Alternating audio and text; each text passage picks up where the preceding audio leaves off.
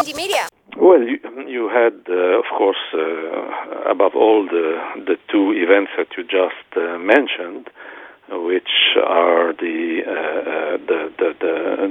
fact that the Syrian regime managed to go on a new offensive, and that was enabled by a massive Iranian intervention. And by Iranian intervention, I mean not only Iran's direct intervention, but its regional proxies, including the Lebanese Hezbollah and Iraqi forces. That was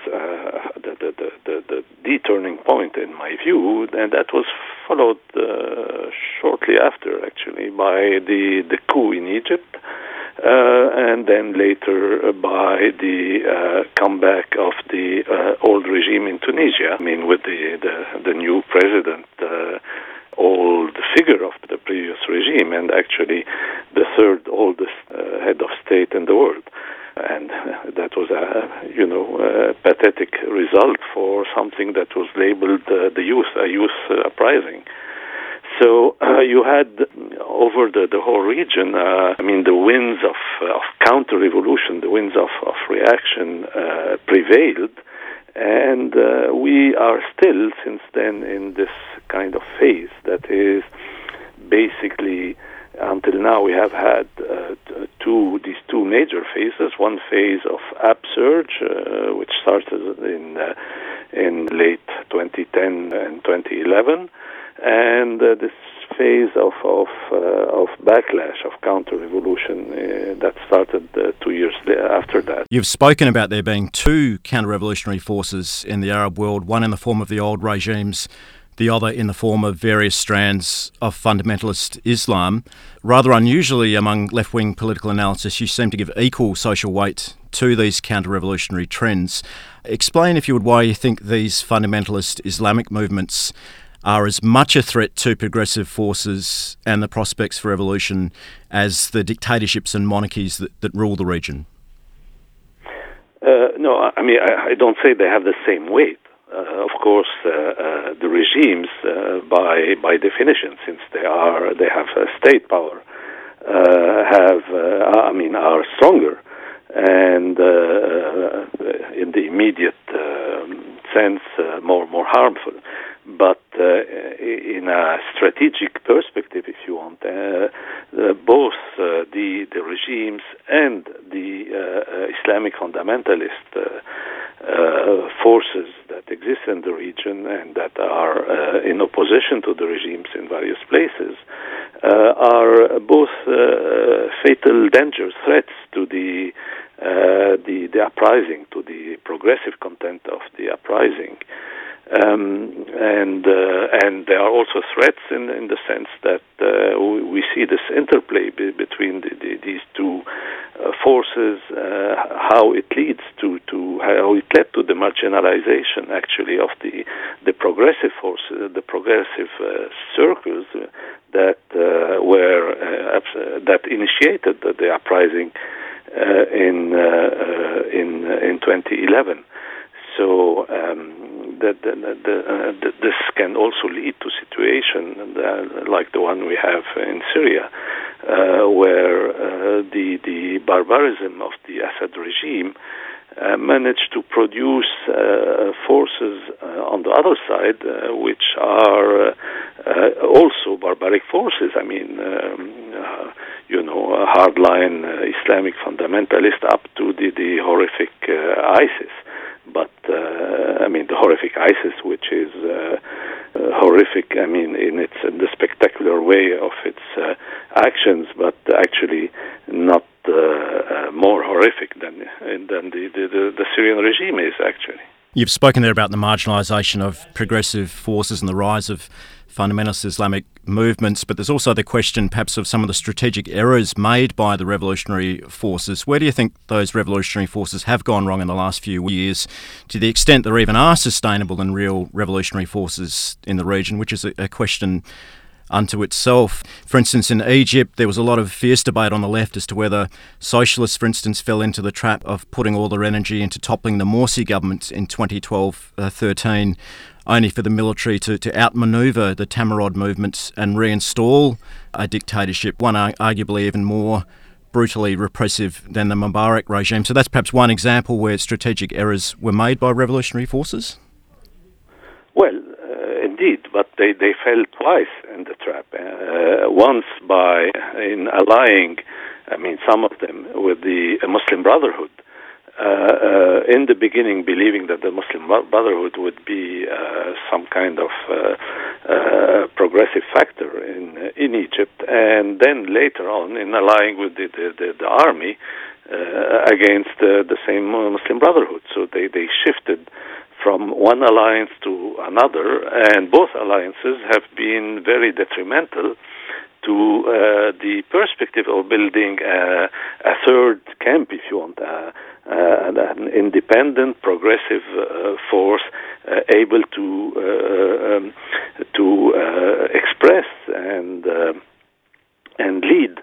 To express the progressive aspirations of the people who made the uprisings in the first place, and especially the young people, and lead them towards consolidating this third force and aiming at its victory. Instead of that, we've seen that, as I just said, this progressive camp has been marginalized, and the situation has become dominated by the clash between the two contending reactionary forces or counter-revolutionary forces, and that is the major problem that is behind what is happening today. We are speaking to Gilbert Achcar, Professor of Development Studies and International Relations at the School of Oriental and African Studies of the University of London, and you're listening to the Indie Media Show on RTRFM 92.1. Indie Media. You make the argument in your book that the Arab uprisings of 2011 were never going to emulate the relatively peaceful transitional events in Eastern Europe in 1989. Explain to our listeners why it was wrong for so many commentators to draw comparisons between 1989 and the Arab Spring. What makes them so different? Why have their historical outcomes been so different? Yeah, because the events in Eastern Europe were actually a historical exception, in the sense that these were exceptional type of states, of regimes, where the ruling strata were not propertied classes. They were not owning land or capital or whatever. They were bureaucrats. And the vast majority of them believed that they could recycle their privileges under a market economy, under a new kind of system, and indeed they did. Many of them.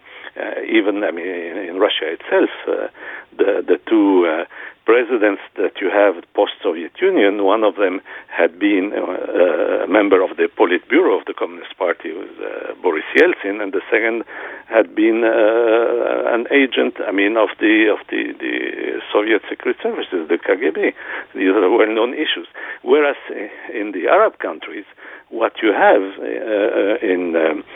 are either families completely owning the state, and behaving as if the state were their private property, with their private guards being the elite forces in the state, and this is a completely different situation. Such people never relinquish power peacefully, and you can't dismiss them unless you inflict some defeat to their military backbone, unless you manage to break or paralyze their military backbone. And in other cases, you have the military are in power, as is the case in Egypt, or for instance, another country in the region which shares this feature is Algeria.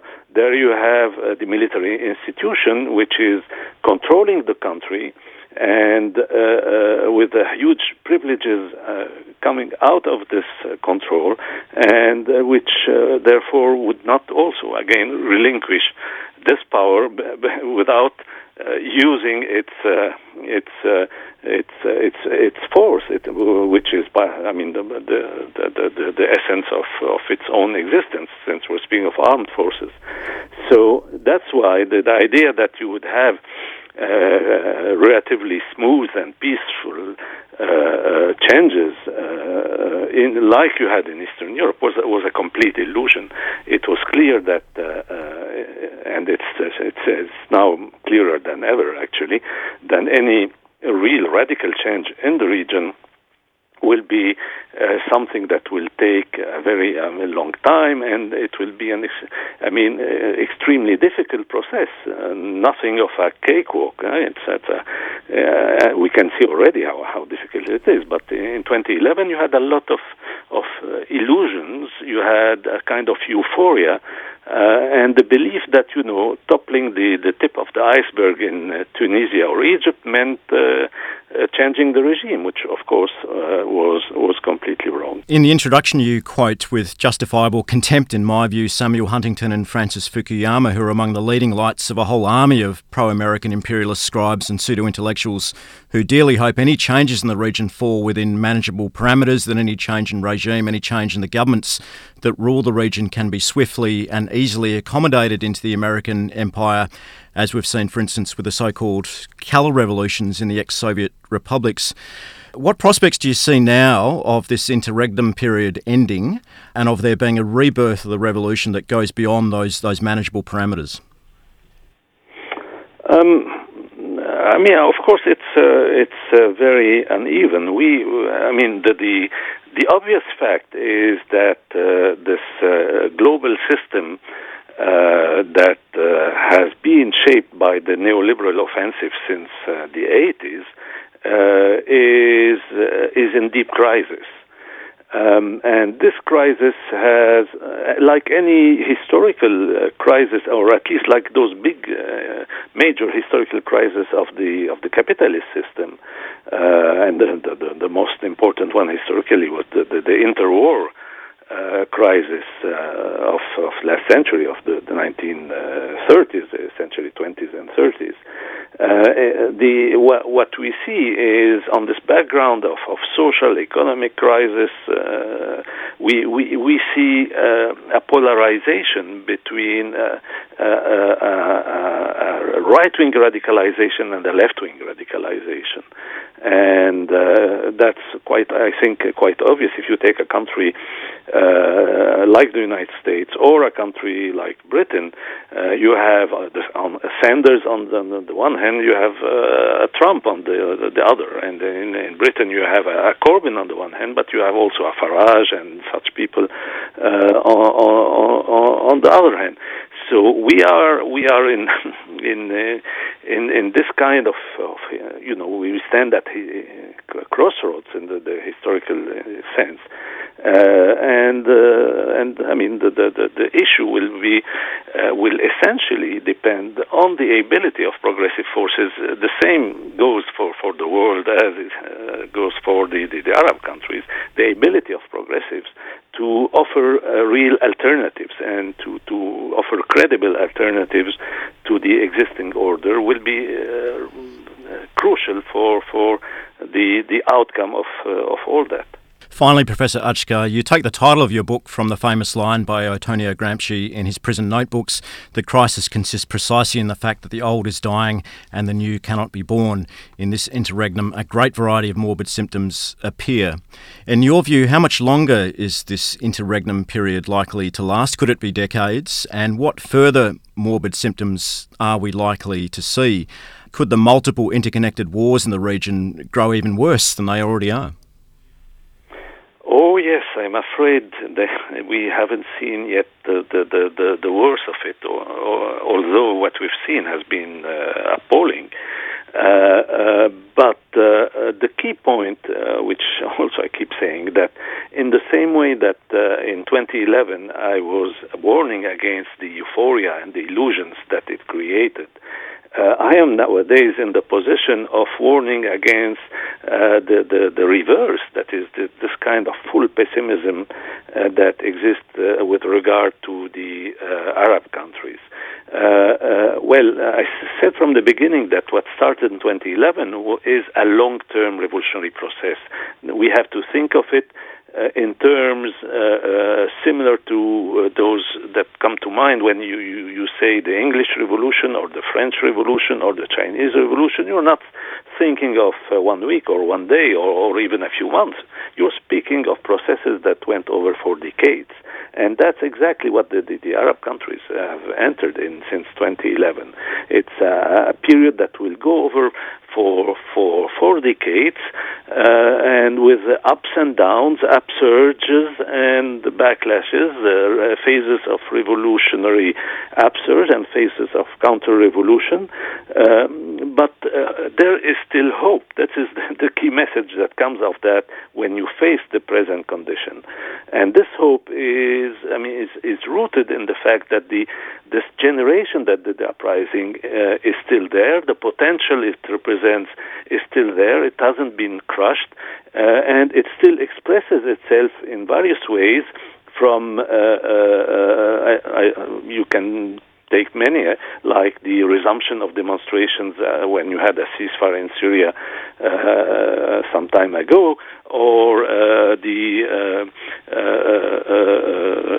regional demonstrations or even uprisings that are still happening in Tunisia, or the massive abstention in election of the young people in both Tunisia and Egypt, where you have huge rates of abstention of the young people as a result of their disillusionment and the fact that they can't see in the political offer anything representing their aspirations.